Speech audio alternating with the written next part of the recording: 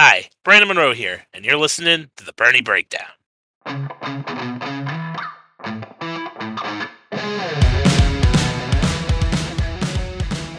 Well, all I really have to say is what a great weekend of racing we just got wrapped up with. I'm Brandon Monroe. Alongside me, as always, is Mark Chavez. And, when we go to Talladega, we always hope for, the great racing, the great finishes, and just for everyone to be safe. And for the most part, we got that this weekend. Let's just start with the truck race. Scariest moment of the weekend probably happened at the beginning of this race with Jordan Anderson in stage one. Car basically just exploded. Jordan tried jumping out of the car, ended up crashing into the inside wall, just didn't know where he was. And, given the fact that the truck was just a fireball at that point, he's trying to do everything he can to get out of it. Was medevaced out with a helicopter after the crash. Some minor burns by the sound of it, expected to make a full recovery, which is good. And luckily, that was really the only bad incident of the whole weekend. Racing itself, very, very good in the truck race. Did take a little bit of a turn with some tire issues. A Grant Enfinger championship contender having a tire go down set off what was probably the biggest wreck until the very end. And then, of course, at the end of the race, we had the issue with Carson Hocevar, which I think is a good place to start real quickly here. What's your thoughts, Mark, on what Carson Hocevar did at the end of that race, just stopping on the track to bring out a yellow after he had a tire go down? One lap was not enough of a penalty. I would agree with that. I would agree 100% with that. There are certainly times similar to the same kind of issue when drivers take each other out, where drivers spin. It's like, oh, was that on purpose? Was it not? And for the most part, it's hard to tell, and it's hard to prove, and drivers don't usually get in trouble until they mention it very explicitly. But when you're stopped on the track, to be fair, I feel like the people have gotten away with this at other points. But I mean, it's pretty clear. You're stopped, caution comes out, you get going again. And he deserved more than the lap that he got. Not that it really would have mattered. If he gets penalized the second lap, he literally only loses one spot anyway. But you definitely want to discourage it. I felt like he should have just been parked. How, deliberately that affected the end of that race with something just dumb. I mean, I get, you're upset. You have a chance to get your first win. He's been there many a times this year. And you have something out of control like that go wrong. The tire goes down. But, just to park on the track like that, very unsportsmanlike. I'm with you. Should have been more than a one-lap penalty. To be fair, parking him doesn't really do anything there either. It doesn't, but I think it kind of gets the point across. I mean, you're right. He's out of the playoffs. It is what it is. Literally, again, that would also only cost him one position. Yeah, true. With how everything did end up going at the end of the race, he would only have fallen one spot back. I mean, hey, maybe Grant Enfinger after Homestead will be like, oh, we needed that point. But outside of that happening, I would agree. It doesn't really affect anything, though. I do feel like I would have just liked them to do it because I just thought it was BS and just a childish move to do it there. But anyways, that sets up a green-white checkered finish, and very exciting there coming to the end of the race. And then NASCAR, bit of controversy here, not the first time we've seen it at Talladega. Corey Himes spins out through the tri-oval. He comes back into traffic. There's also another wreck as the drivers get close to the line. NASCAR decides to throw the yellow. What looked like Brett Holmes crossed the line first, would have won the race. NASCAR, by throwing the yellow, ended up giving the win to Matt DiBenedetto. There's a lot to take away from this finish, especially with Ben Rhodes. He is probably the luckiest person here because I do not understand how you do not black flag him for forcing Matt DiBenedetto under the yellow line, even though DiBenedetto made the pass. NASCAR said, it didn't affect anything. Part of forcing someone under the yellow line, it doesn't matter if it affects it or not. You're forcing somebody below there, and myself, I believe you included, and a lot of other fans feel like Ben Rhodes should have been black flagged and put at the tail end of the lead lap. I mean, it only ended up not affecting anything because Matt DiBenedetto still won. If they don't throw the caution there, while sure it doesn't advance Ben Rhodes' position, it absolutely cost Matt DiBenedetto the win. It wasn't like he just shoved him down. They made contact after he was down there. They rubbed against him. I just don't understand how this is not a penalty for Ben Rhodes. I don't understand it either. Normally, like forcing somebody below, it shouldn't matter what the outcome is. It should be you forced them below the yellow line, and Matt DiBenedetto is lucky that they threw the yellow. He probably should have won that race, no problem. If Ben Rhodes races him clean, even if he pinches him down a little bit, Matt's going to have the run, and Holmes isn't going to get back up around on the outside to make the pass to win the race either. And Matt D probably wins by like half a truck. But, because of that contact, Brett Holmes, he did get to the line first, very reminiscent of some Xfinity finishes here with, Brennan Poole, Elliott Sadler, and then there was another one, I think, with like Casey Kane and Justin Allgaier. Not Justin Allgaier, Regan Smith at Talladega before. Very, very reminiscent of that, where the driver that got to the line first didn't win the race. But in this case, I don't necessarily feel bad for Brett Holmes because I feel like Matt DiBenedetto was about to get robbed by Ben Rhodes. So I'm not too upset with throwing the yellow there, though I do feel like when they are wrecking, I know we've had a lot of talk about safety over the last couple of weeks, but when you are wrecking in that situation, these drivers aren't lifting. They wrecked again after they threw the yellow because they did not stop. So it does stink that you have a finish like that kind of messed up, but it is what it is, and I think the right guy won the race still because of a different issue with the whole Ben Rhodes thing. I think Matt DiBenedetto was going to win that race, and he would have gotten to the line first if Ben Rhodes didn't decide to try to take him out. Yeah, just not gaining anything. Like, just obviously, I think this was a big screw up historically, but this yellow line rule just causes clearly more issues than anything. It doesn't do anything here. In terms of stopping anything from happening, they just let it happen, and instead it just creates controversy. Back to Carl Edwards' penalty at Daytona. In 06 in the shootout. Decade and a half ago, where he didn't gain anything. He lost spots. He literally lost spots. Literally lost spots, and they black flagged him. So this feels like not wanting to impact the playoffs is just genuinely what this feels like. By penalizing him, you would have effectively have put Ben Rhodes in a must-win situation. I mean, he deserved to be penalized, so he should be penalized. But that is effectively what you were doing, and I just feel like at the end of the day, they didn't want to do that, so they didn't penalize him.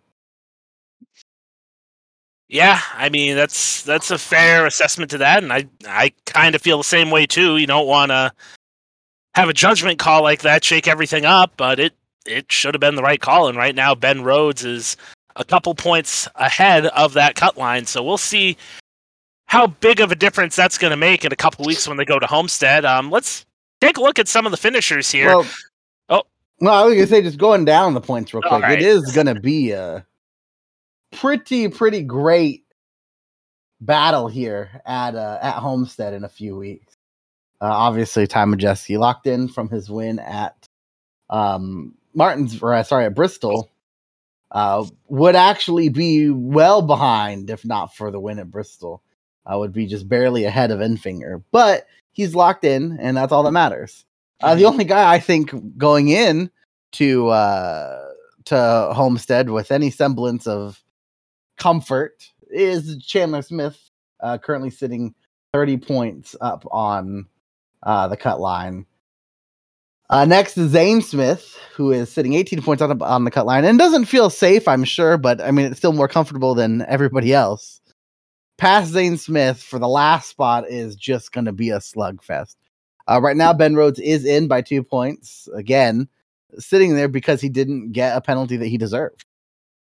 But then after Ben Rhodes, you have Stuart Friesen out by 2 points. Christian Eckes and John Hunter both out by 4 points. Grant Enfinger certainly in a must-win just because of how close the people are in front of him to making it in 28 points back. Yeah, it's very tight there. I know, obviously, we have a couple weeks before we really dive into this race for the trucks, but I mean, Early favorite for me getting in is probably John Hunter. I feel like just with the speed they have, it has to be John Hunter.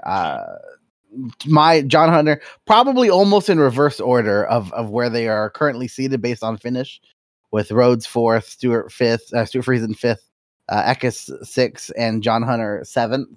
Probably reverse order for that. John Hunter's probably my favorite, then Eckes, then Friesen, then Ben Rhodes. Ben Rhodes got very fortunate. Past Ben Rhodes, it looks like you had Christian Eckes who finished 5th, but then the next playoff guy looks like it was Chandler Smith who finished 14th, and that doesn't matter because he's already in a pretty good spot. And then past that, the only other one in the top 20, Zane Smith, in 17th, and then Stewart Friesen in 20th. Just a bad day, which I mean is, I feel like, expected at Talladega. I feel like last year there was only one, maybe two guys in the top 10 then as well. It's just kind of what you expect at Talladega for them. I am not a fan of this being in their last round. I feel like makes a lot of chaos that we already think that it already with the system is fairly random, and just having Talladega in the last round just feels unnecessarily chaotic. But I mean, it sets us up in a good spot going into Homestead. I mean, I think we would agree the solution to this is just add more races at the end of the year for the Truck Series, and then we won't have this problem. But it is what it is there, and I'm sure these drivers will deal with it. I know we were run through. I think you were talking about some of the where the playoff drivers finished. Just going through the actual order here. One person I definitely want to focus on is Hailie Deegan, who came home 6th, not because of her 6th place finish, but because of the incident that she had in pit road during the race. Yeah, I mean, not necessarily entirely her fault. Very boneheaded move by the pit crew guy, tire carrier, but she gets in a little hot, hits the tire carrier, tire rolls off into the track, and he just sprints after it. The sprints after the tire, one of the biggest no-nos in the sport, really. Yeah, I would agree. Had his hard card revoked and was escorted from the secure areas of the track, meaning he was not on pit road the rest of the race. Yeah, I mean, I know some people on social media did say that's a little bit harsh. No need to embarrass the guy, but you never could just run out into the middle of the track like he pretty much did. Not the first time we've seen that, obviously, but just how the whole thing went down. You saw Hailie Deegan get into her carrier, and you saw the tire bounce out to pit road, and then they switch camera shots, and you see the tire rolling, and you see the guy start sprinting out, and you're just like, no, you can't do that. And NASCAR threw the yellow immediately after, which they have to in that situation. You can't have somebody that far out into the grass while the track is green. So, I haven't seen anything like it in a while, but it kind of just makes you shake your head. Decade and a half ago, one of Ambrose's. That's the one I was thinking of in Atlanta. Yep, and that was before I think they had the actual waiver rounds, I believe, because I remember that trapped a lot of cars a lap down. Can't remember the full everything that set that up because it was a while ago. I think it was 2009. That sounds about right. Yeah, so I don't think they had the waiver rounds then because the waiver round didn't come until they had double file restarts, and that trapped everybody a lap down. I feel like there was only about 10 cars on the lead lap that entire race because of that, because it happened during a green flag cycle. So obviously this didn't shake up the race to that degree, but it still had an impact, and I'll give Hailie Deegan credit. I think a lot of those spots probably came from missing the wrecks at the end of the race, but she still got a top 10, so definitely a good run for her. Not just a top 10, her best career finish. Yeah, 6th place. So obviously, just with De Benedetto getting his first win was also his first top 5 and the first and only laps he's led in the Truck Series so far. Unless you go on Racing Reference, for whatever reason, they still haven't updated that to show 1 lap led. So need to get that changed. Obviously, great run for Brent Holmes. Actually, as crazy as this might seem, his second top 10 of the season. Did get a top 10 at Las Vegas as well. I mean, it was very standard. I feel like what we see at especially in the Truck Series, top 10. Chase Purdy in 7th. for his fifth career top 10, second of the season.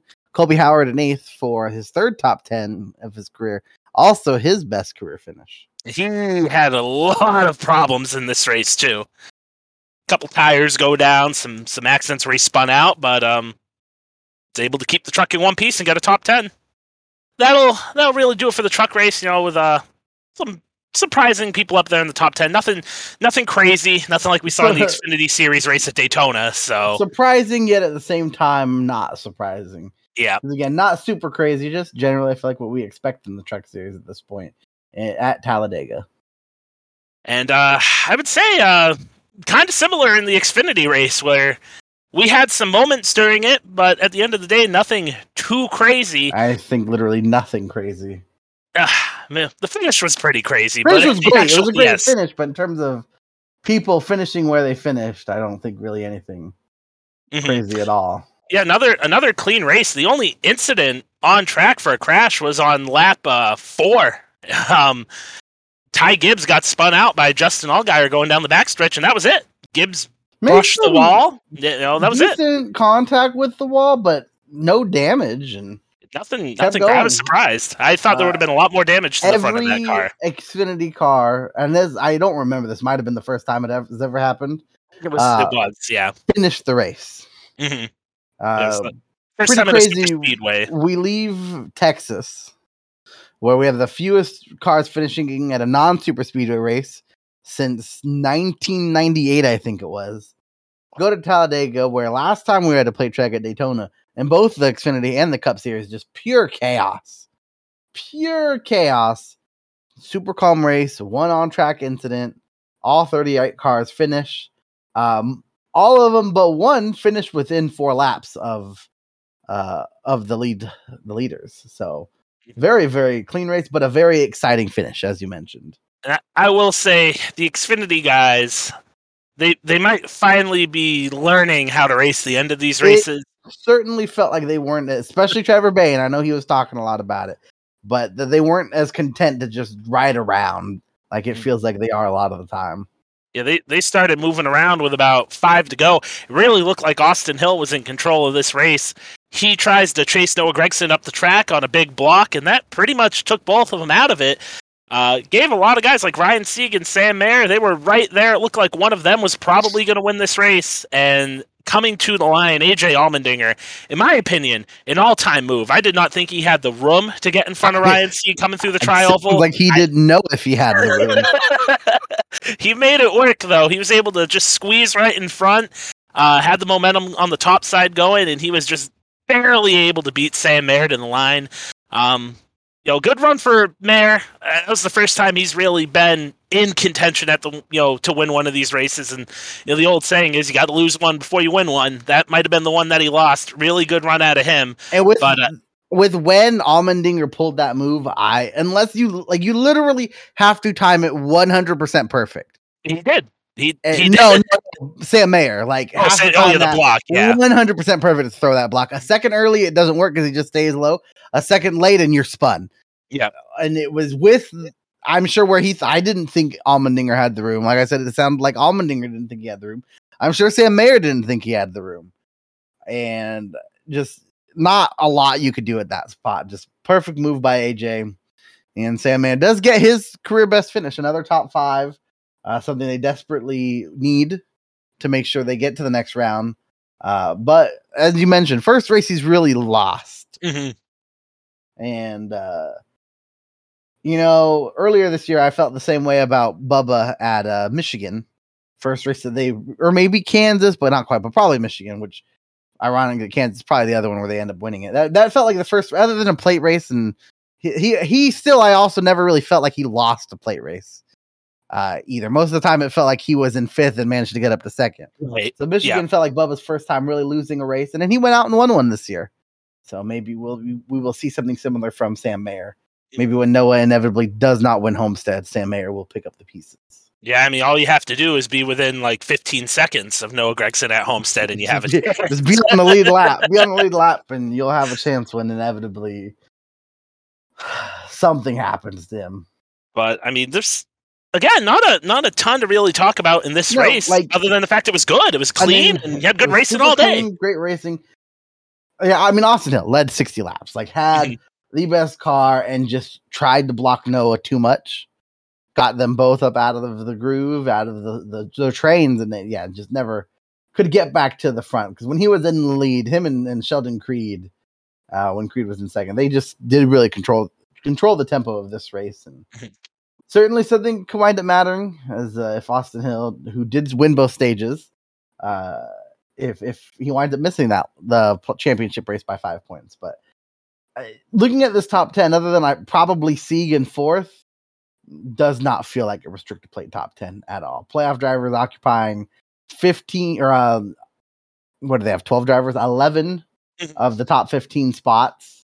And then the 4 cars that are in here that aren't in the playoffs, or Trevor Bayne, a car that is in the playoffs in the 18, Sheldon Creed, who almost made it, Landon Castle, who also almost made it. The one exception being Parker Kligerman in the 48, who we know is fast. We know that team's fast. It's actually Parker's best finish in the Xfinity Series since the 6th place at Watkins Glen all the way back in 2013. Wow. Similar to Priest, man, who we didn't even mention in the Trek Series, but got another top 5. 4th place finish for Ryan Priest. Just guys we know are incredibly talented that deserve a chance in something. Both Kligerman and Ryan Priest. So solid run for him. First start in the 48 this year, I'm pretty sure. I mean, I assume his only start. So he might have. Did he do one on the Indy Road Course? Was he in the 48? He did run that race. He was in the 35. It looks like. I guess he did run that race, but I'm pretty sure his car broke anyway. But I did not think it was the 48. No. So I mean, just incredibly clean race. Looking at the playoff picture, I mean, it's not as good of a battle as the Truck Series is shaping up to be, where you have 4 guys fighting for one spot, and then obviously Enfinger, who is hoping to get a miracle win at Homestead. But we do have 2 drivers now locked in because of just getting wins. And both AJ Allmendinger and Noah Gragson would actually be tied atop the standings. But I mean, these are also very, very good playoff points for AJ Allmendinger. And also, he talked about it. He wanted just to be in a really solid spot going into the Roval, so they could just do everything they could to win the Roval. Can't be in a much better spot than already being locked into the next round. I mean, everything's coming up good for AJ there. You know he's going to go out and try to win the Roval, and chances are probably going to get it. And then you look at these 2 races, that's 10 additional playoff points going into the next round. If he doesn't, I mean, it's still possible to. The Roval's a weird one. Playoff points are going to be weird. He could win at least the first stage, honestly, and still win the race. But true.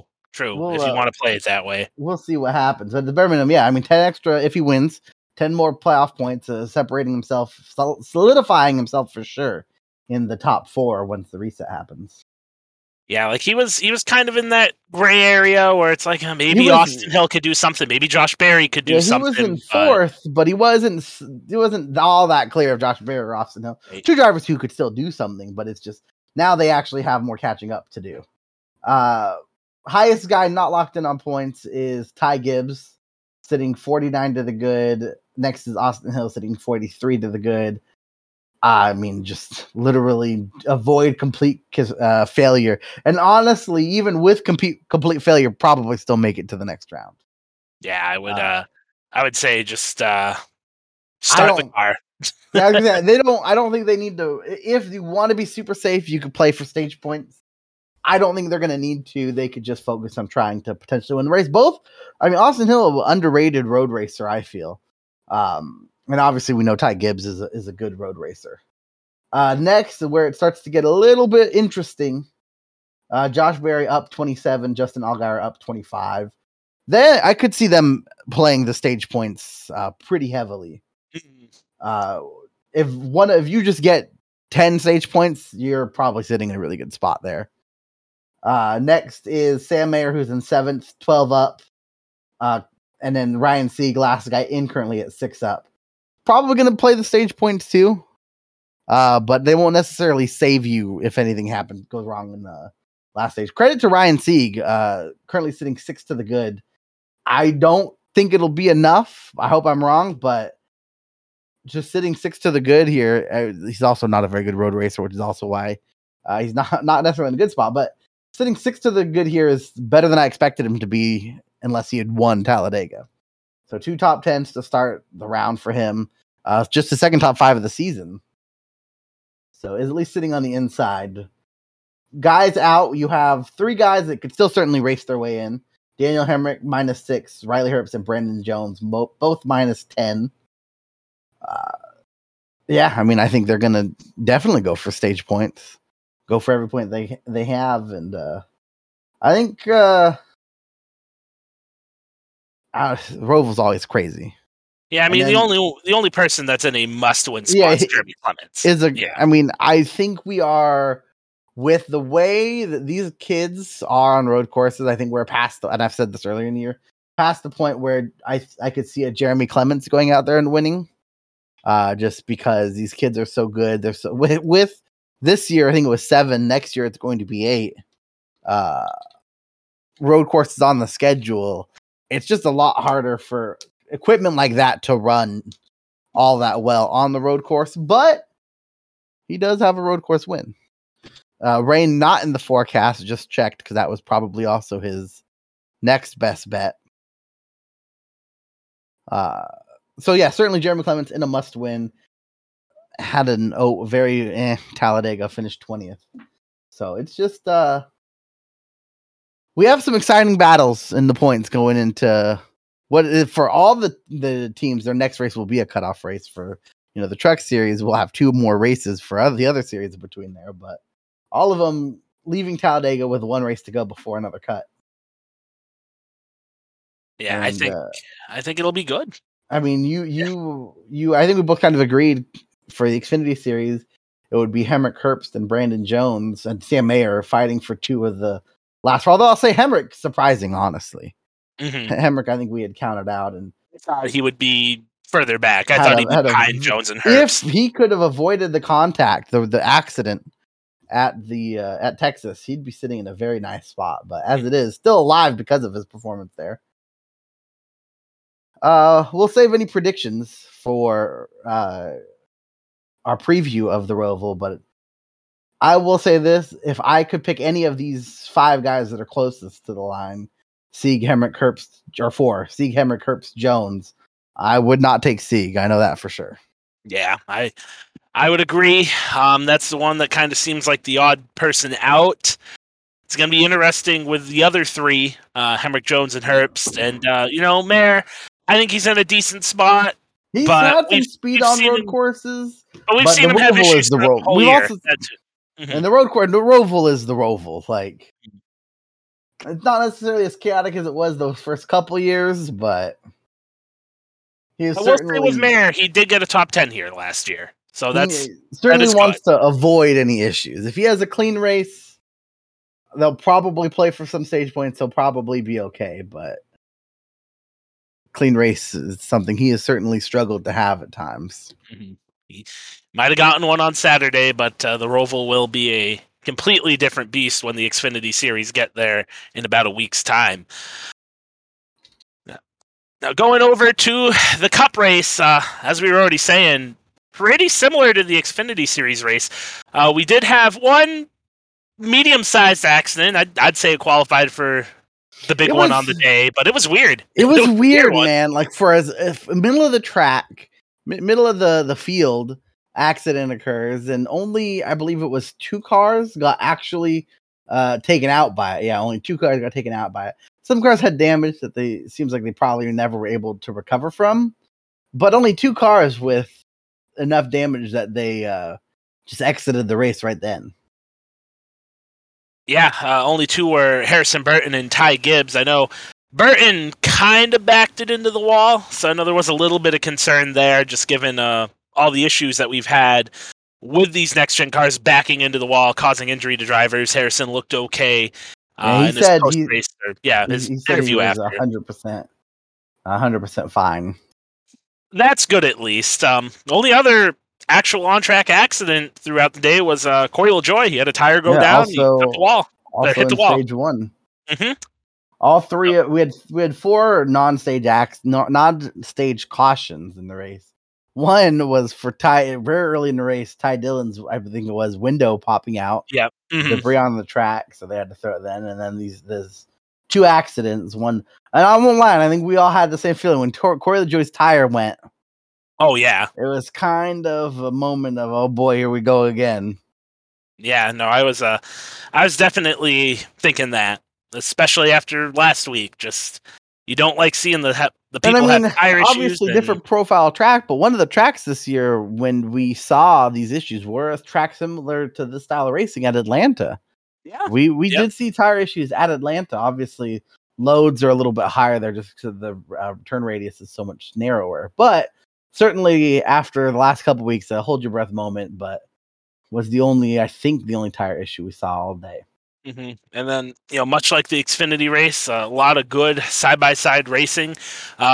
Actually ended up with 57 lead changes. Yeah, so. It was too wide almost the entire time. Sometimes one lane would get a little bit ahead, so maybe the first 5, 6, 7 cars were single file, but 2 lanes almost the whole time. Which I mean isn't I hate it, and the times when I argue for shorter races at these tracks the most is when they are single file the whole time. Usually seems to happen more when they're riding the wall than when the preferred line is down low, but it was not really like that at all. It was, I think there was maybe one stretch there for a little while where it was like 15, 20 cars were single file, but for most of the time it was double file the whole way. I know this race did take a bit of a turn here with about, I think it was 6 or so laps to go, maybe a little more. But Daniel Hemrick's car stops on the track in pit. Well, not on the track, in pit road, and I know that's what a lot of people are talking about. That did set up the finish of the race. Yeah, it felt like it didn't need to be a caution. They could have. He was still on pit road. He was, the furthest down pit road he could be. It was the last pit box, not one that's used. But it feels like they could have just pushed him to the garage. I saw a Facebook meme of where Hendrick paid for the caution. And listen, I'm obviously a HMS fan, but if they can somehow at that point know, yes, if we get a caution here, Chase Elliott can win the race, or anyone else can win any other Hendrick car can win the race. It's pretty impressive since neither of them were leading. Yeah, I was gonna say Chase. If one of them had like a tire going down or something, okay, but Chase was just like in fourth, just riding. They're clearly in contention for a win, so I don't see how this changes anything. But he was like, I don't know, fourth. It felt like maybe even on the inside line. Like I didn't really feel like at that point when the yellow came, Chase was in position to win that race. Maybe he would have been because plate racing is plate racing, but I do not think by any stretch of the imagination I expected, or anyone expected, Chase Elliott to pull this win off, especially the way he did. I mean, he just happened to make the right moves when the race went back green on the green-white checkered. I mean, we'll never know how it would have went down. I know Ryan Blaney and Eric Jones were shaping up to have a good duel there, but the race gets restarted, and Chase, similarly to AJ Allmendinger in the Xfinity race on Saturday, was able to work his way to the outside lane. He gets a great push on the outside by, I believe, Eric Jones that was able to push him out in front of Ryan Blaney coming through the tri-oval on the last lap. And, Chase wasn't perfect. Blaney was able to get back to his outside, but it was just too little too late. And by a little less than half a tenth of a second, Chase Elliott keeps that streak of at least one driver scoring 5 wins in a season alive. He picks up his 5th win of the year. Hey, take him how you can get him, but I think it was a pretty gutsy performance there by Chase Elliott. He's obviously won a ton of races, and he's had some spectacular moves to get him, but I kind of feel like since Chase doesn't have that major win, this is almost like a signature win. Probably that signature win is like the championship, but just in terms of the excitement and the moves that he made out there, really, really fun to watch on that last lap. Oh, well, very, very entertaining, very good. I enjoyed it. Obviously, it was great. It was a good race, great moves.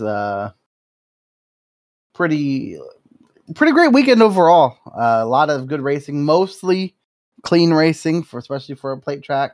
Obviously, you had the wreck at the end of the race at Talladega, of course, it was at Talladega. In the truck series, and then made worse by the caution, although it was a whole all around bad situation. But the race stuff was still pretty clean. They were all racing pretty clean. I know supposedly Ben Rhodes was complaining, but I don't know what he was complaining about. He's lucky he got to keep his position. But I mean, for a Dega race to only take a 500-mile Dega race to take just over 3 hours, pretty good pace there. I would say, speaking of complaining, just going back to earlier in the race, I believe it was at the beginning of stage 2, Ryan Blaney did not like the aggressiveness from all the other drivers up at the front of the pack and dropped back to the end of the field. And I think we all agreed, including Dale Jr., that Ryan Blaney was the one who was being aggressive there. Everyone else was kind of just minding their own business, and he thought it'd be okay to go walk 3 lanes across the track. Pulls a really late block on Brad, about wrecks himself and Brad and potentially the whole field.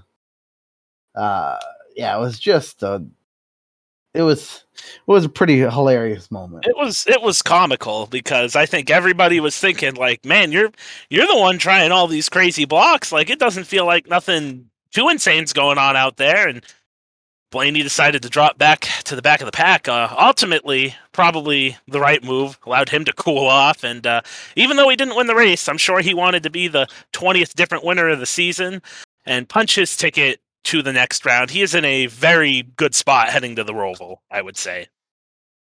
And yeah, I mean, he's definitely in a good spot. Obviously, Chase the only one locked in, courtesy of his win.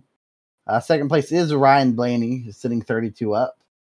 Ross Chastain sitting 28 up, and then third. They're definitely pretty solid. Avoid disaster, and they'll almost certainly make it through. And obviously, these numbers are all contingent on reduction in Byron's penalty. I guess actually it would not change because we do have a tie on the cut line. I guess Byron's penalty getting reduced would not actually change these numbers, but it would certainly change some of the atmosphere around it. But anyway, Ross and Blaney sitting pretty good. 28 up for Ross, 32 up for Ryan Blaney. Denny Hamlin sitting 21 up in fourth. Joey Logano 18 up. Kyle Larson 18 up. Joey just was up there for one of the stages, I feel like. Yeah, stage 1. And then I just didn't see him all day the rest of the day. It's kind of been him, all season. There'll be some races where they look good and some where they're out to lunch. You got that in the same race today. I know he was in that wreck, but you're right. They were able to contend after Yeah, that wreck was in stage 1. So it'll be interesting when you ask him about it. Truex also was in the back all day, finished 26th. But if you told me that Truex was basically like, I'm not going to race this race, I don't want to do this, it would make sense. One, plate racing not been all that kind of Truex in the Cup Series, not running really for anything. He is literally only running for wins. He is not going to get passed by anybody in the points, barring a complete collapse. And at this point, he has nothing to race for but a win. I guess, theoretically, his car could catch the 12. I don't know how possible that is still. But they were close before the playoffs started for that, 17th spot in the owner's points, but I don't think he cares that much about it. So if you told me Truex was just riding because he didn't want to get in a crash, I'd believe that. But Joey Logano was racing for a championship. So I do not know what was going on there. It was very, very puzzling. I mean, I have a similar complaint with Chase Briscoe. I mean, they said on the broadcast that their strategy was to just ride and be there at the end. Well, you leave this race tied with Austin Cindric on that bubble line. I don't. Maybe it's a hindsight's 2020 thing because I don't know how many times we've seen him wreck coming to the end of stages. But Cindric ended up finishing in the top, I think 3rd or 4th in stage 1. Like, he got extra points there and he finished 9th. Briscoe finished 10th. That's going to be something I feel like if he misses by a couple points, they're going to look back on and probably wish they ran the stages at Dega differently.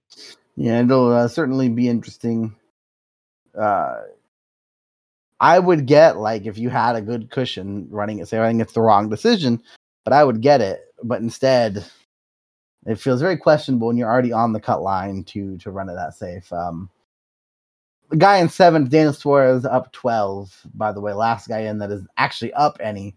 Briscoe is technically in right now on the tiebreaker, sitting in 8th. Austin Cindric in 9th, but like I said, they are tied, both obviously 0 points away from each other. William Byron currently 11 back, so that'll obviously change based on if the penalty gets reduced. And then the next two guys I think are in must wins. Christopher Bell in 11th, 33 back, and I don't think this is a surprise. Alex Bowman sitting in 12th, 54 back if he even races next week. Yeah, obviously technically not mathematically must wins for either of them. Bowman by the slimmest of margins, but not mathematically must wins. But obviously 54 back is a must win, and 33 back for Bell. I just don't see them getting enough stage points to make up that deficit. So I think he'll be in a must-win as well. Yeah, I would agree, especially with Austin Cindric being one of those guys in front of him. He's going to run really well at the Roval. And, Chase Briscoe has an Xfinity win here on this track, so maybe he could do something, although has not looked as good on the road courses. Well, I will say for Briscoe, part of why I think they haven't looked as good this year on the road courses, not universally, but I remember, and I'm sure there are some exceptions, but basically every opportunity there was to go for stage points at the road courses, he went for stage points. So if you get 18 stage points and finish 15th, well, that's better than unless you won the race. That is fair. And mathematically still actually I guess it's just worse than if you won the race. So I expect Briscoe 100% to play the stage points here. They've done it all year. So I think it'll be interesting. A lot of it will depend on where people are running. Cindric's gonna. I think you have to play for stage points if you're Cindric, Briscoe, even Daniel Suarez, because if you can't let those guys make up 12 points on you. No, you can't put yourself in that situation. Even it's just so like Larson, Logano, and Denny. Like if Cindric and Briscoe, if one of them gets 20, the other gets 18, let's say. Well, now they're right there going into the last stage with Denny, Logano, Larson, only a little bit back of Ross and Blaney. It's going to be really interesting, and a lot of it's going to depend on what these guys do. Obviously, if you're Cindric and Briscoe, right? If you're running 8th and 9th like they are right now, and I don't expect this to happen because I would think at least Chase pits. But let's say you're Briscoe, you're running 8th, and positions 1 through 7 don't pit. Well, at that point, maybe you pit. Mm-hmm. You pit. You give up what would be the 3 stage points for track position. So it'll be real interesting to see what happens here because road course stage points are always kind of up for grabs. Briscoe's grabbed a lot of them this year, and if this race is end up decided by stage, or if whoever's eliminated is decided by stage point, I would not be surprised at all. Quite a bit different scenario too, and I don't expect Byron's penalty to be fully reversed, maybe reduced, but I don't expect it to be fully reversed. But if it was fully reversed, well, now Briscoe and Cindric in quite a different situation, and so is everyone else, really, right? You're not just right now. You look at Briscoe, you look at Cindric, you're up to you're up the whatever points, 12, 18, whatever. But Byron's right there in 11th. We've seen Byron have a lot of speed here, or 11 points back. That is. I think he got pushed through the chicane last year. I think it was, but was running second, third. Could certainly make up those points. You almost, I feel like, would rather see Byron get his points back and not have to worry about him feeling like he needs to win.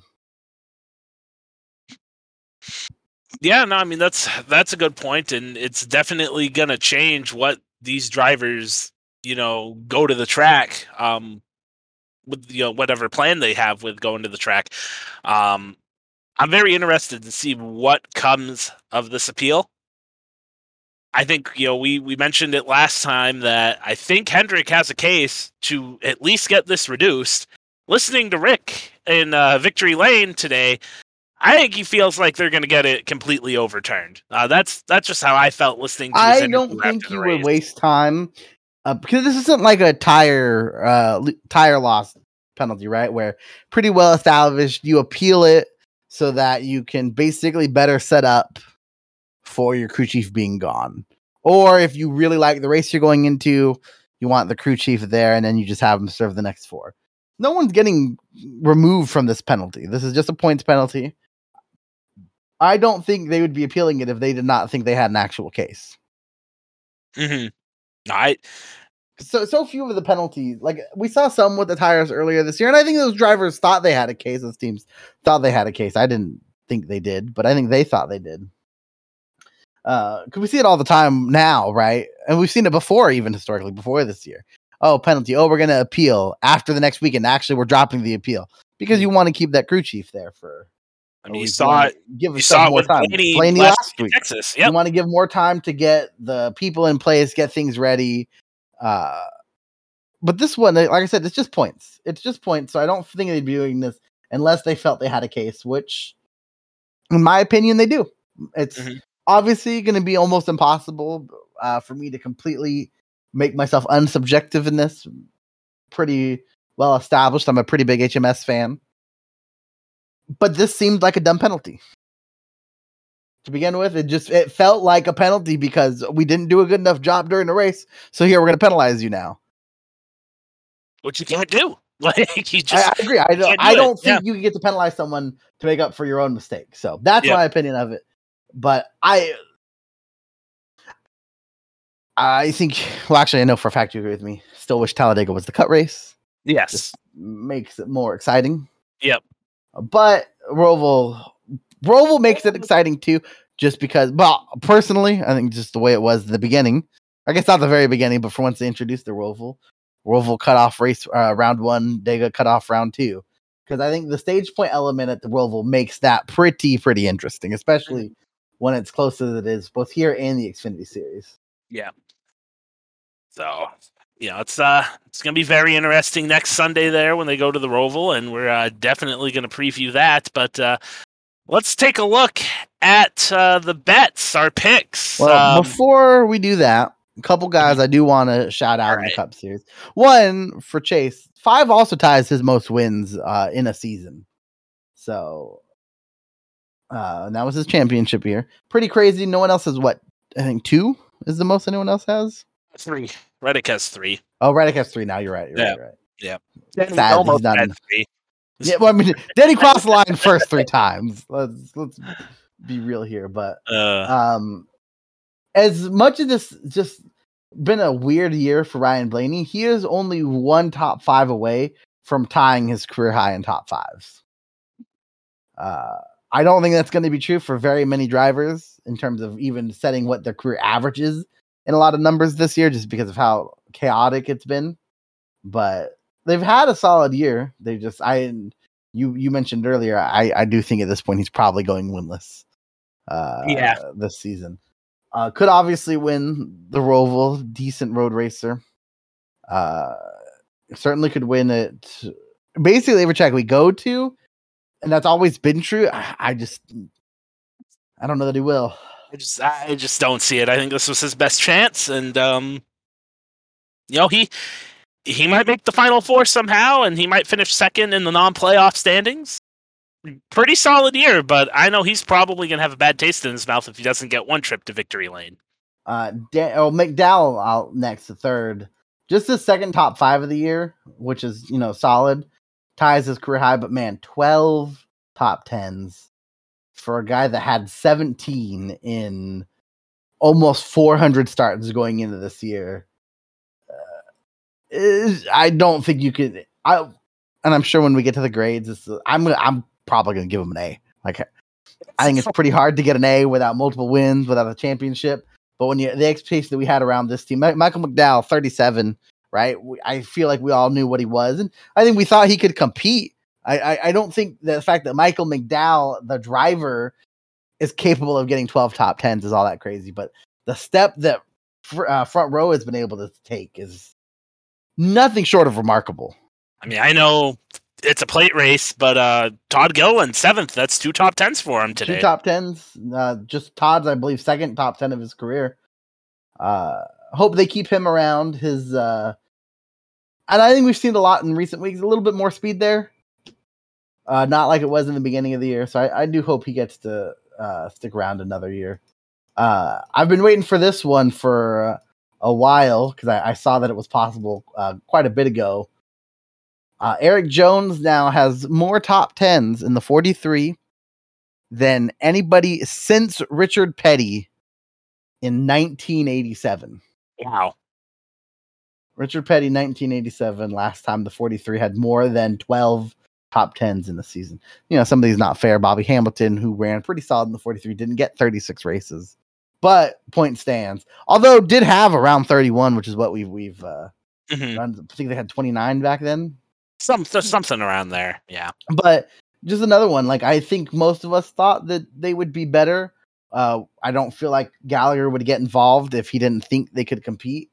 But just the uptick in speed from last year. Like, he's only one top 10 off of what he had his last year at JGR. So just remarkable season for them and that team, and very excited to see what him and Noah can do next year as well. It'll be a fun team next year. Daniel Suarez also ties his career high for top tens. His rookie year, actually, he had 12, and he has 12 now.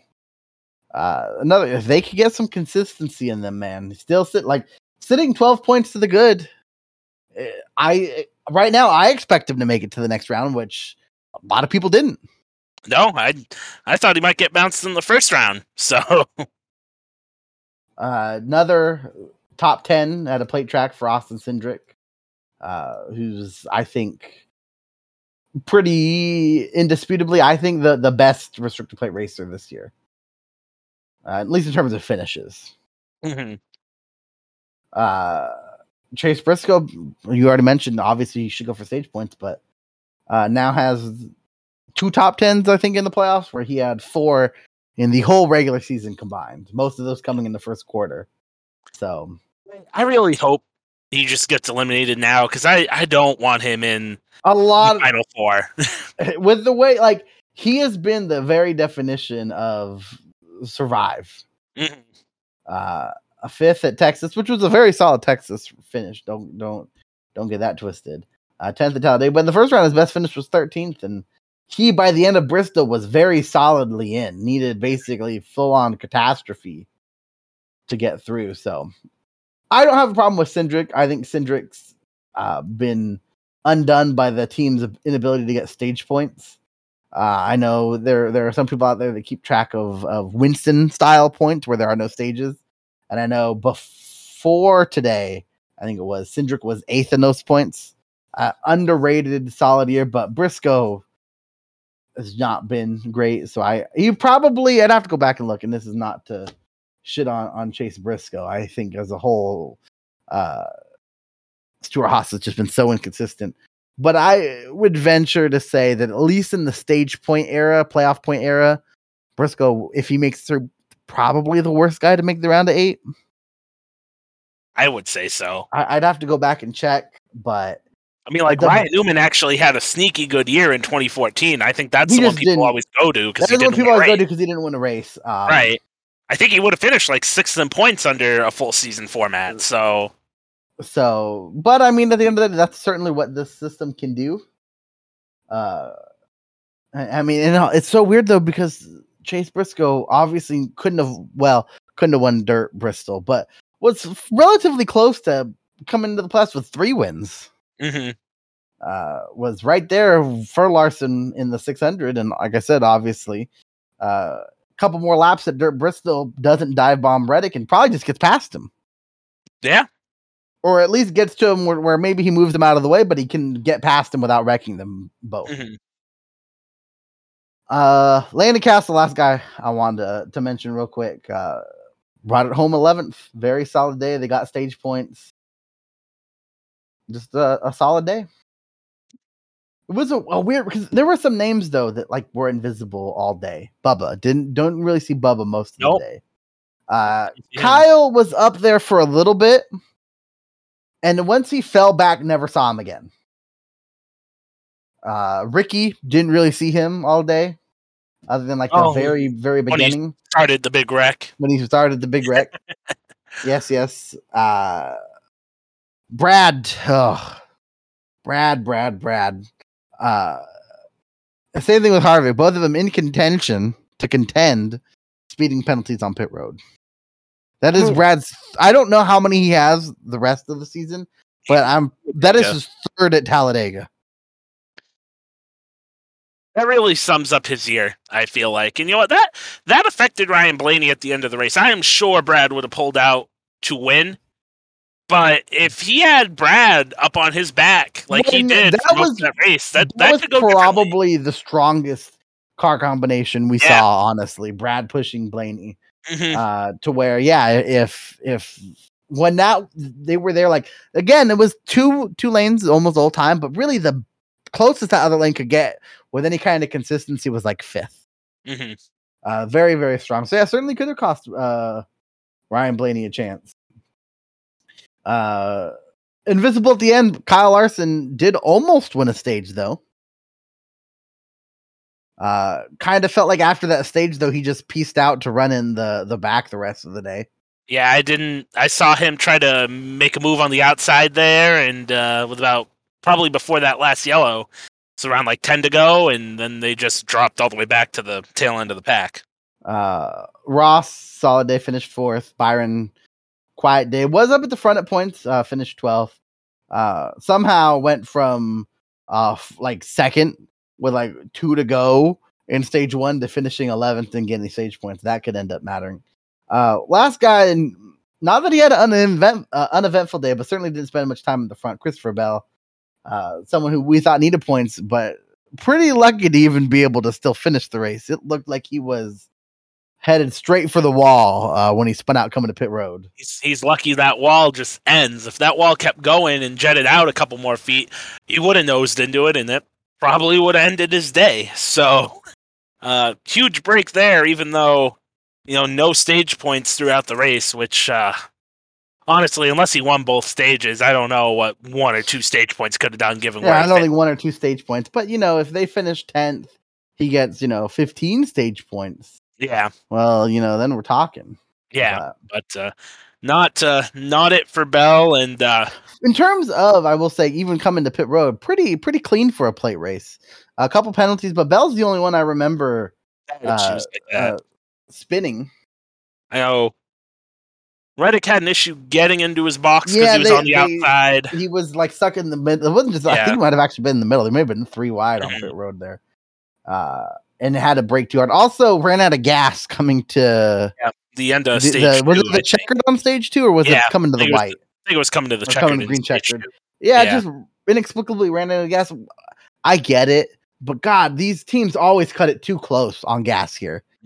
Like, obviously wound up working out here, but how many times have we seen guys have to pit because a green-white checker happens? I mean, we heard that with Blaney, where they said it was going to be close, and he's leading. He's not saving any fuel there. Luckily, the race didn't go to a green-white checker. The last restart was with a regular 2 to go, so Blaney didn't have to also find that out. A caution there to help him save a little bit gas there as well. Yeah, no, I mean, there were about probably 4 laps there under yellow at the end of the race. So, I know Blaney definitely wanted to win, but I'm sure he can't be too upset just given how good he's looking coming to the Roval next week. But all right, now let's go over the bets. Let's get into those, which I feel like might have went a little bit better than Talladega normally would. I'm gonna go with no. Oh well, my account said yes, but I guess I made more than what we picked. But what we picked, no. For the truck race, I did pick Matt DiBenedetto to win, so that obviously worked out. You picked Grant Enfinger, which did not work out. Oh. Our value picks were Kaz Gralla and Johnny Sauter, and I'm gonna be honest, I don't know how they did in the race, so they don't have it pulled up anymore. Sauter, he got in the crash. He got in that Enfinger crash. Yep. For our head-to-heads, you picked Enfinger also finished 18th, so pretty meh. You picked Enfinger over Friesen, which did not work. I did Priest over John Hunter Nemechek, which did pan out. For the Xfinity Series, you had Noah Gragson. I had Trevor Bayne. Neither of those worked out. Noah Gragson would have been in contention if Austin Hill didn't just try to almost wreck them both. For the value picks, you had Timmy Hill. I had Ryan Sieg. Sieg looked like he had a shot there. There was a run coming down the front stretch, and they just stalled out. For our head-to-heads, I had Hill over Gregson, which looked great for over half the race, but did not pay out at the end. Gregson finished, I think, 10th or 11th. Hill was just a little bit behind him. You had Sheldon Creed over Brandon Jones, which also did not pan out at the end. So a big offer in the Xfinity Series. In the Cup Series, you had Ryan Blaney to win. I had Brad Keselowski to win. Neither of those happened. Blaney, very, very close. Close, man. He was close there. Almost had it. Very close. For the value picks, you had Michael McDowell, who were also close. I had Noah Gragson. Now, to be fair, this was also when he was in the 62, not in the 48, but still did not. We saw he got stage points, I'm pretty sure, in one of the stages. He doesn't look like he did. I thought he got stage points in stage 1. I am looking on the wrong race now. Yeah, he got 2 stage points in stage 1. So, raced. At the end of the day, not shocked, just because I didn't expect him to do anything too crazy, just kind of exist. For our group bets, which, oh boy, Group A, Blaney, Elliott, Hamlin, Logano. We both picked Blaney, and we all know that Chase Elliott won the race. So there goes Group A. For Group B, Byron, Larson, Chastain, and Cindric. Chastain, a very solid day, finished 4th. We both picked Austin Cindric. Group C, Bubba Wallace, Tyler Reddick, Kyle Busch, and Christopher Bell. You did win this one, as you picked Bubba Wallace to win. He finished 16th. Christopher Bell 17th, Kyle Busch 20th, and Tyler Reddick also at some point ended up a lap down. Don't really know what happened there. Don't really know what happened. It was not from pitting at the end of the stage. So don't know how Tyler Reddick ended up a lap down, but and also these were also changed on on DraftKings. I'm pretty sure this one just didn't exist at all. Group D was Bowman, Harvick, Suarez, and Briscoe. I did initially pick Bowman, although I switched to Suarez after the announcement was made that Bowman would not be in the race, since they like to wait till Thursday to make that announcement. You picked Chase Briscoe, and Daniel Suarez did get the best finish of this group, bringing it home in 8th. So we both got one group bet, which, I mean, I guess for Talladega isn't crazy. No, I will say did do a little bit better on other bets that we didn't talk about on here. So I left Talladega positive. That never normally happens. So I'll take it. Solid weekend there. Obviously, Ryan Blaney winning stage 1 had a good bit to do with that. It might have, just a bit, couple $100. So that will definitely make it a little bit easier. Matt DiBenedetto too. I didn't pick him on the podcast, but we did put a little bit of money on him to win, and he eked it out. Maybe had an assist from NASCAR with him throwing the yellow, but I'll definitely take him how I could get him. So not the worst weekend at Talladega, that's for sure. Any final thoughts here before we wrap it up, Mark? Bring on the Roval. Bring on the Roval.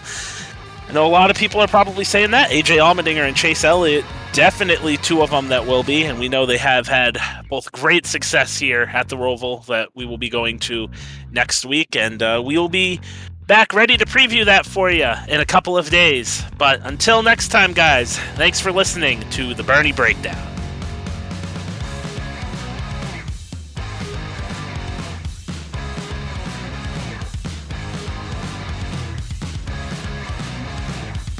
Brandon Monroe here. Thanks for listening to the Bernie Breakdown. Remember to keep listening to us on your favorite podcasting platform.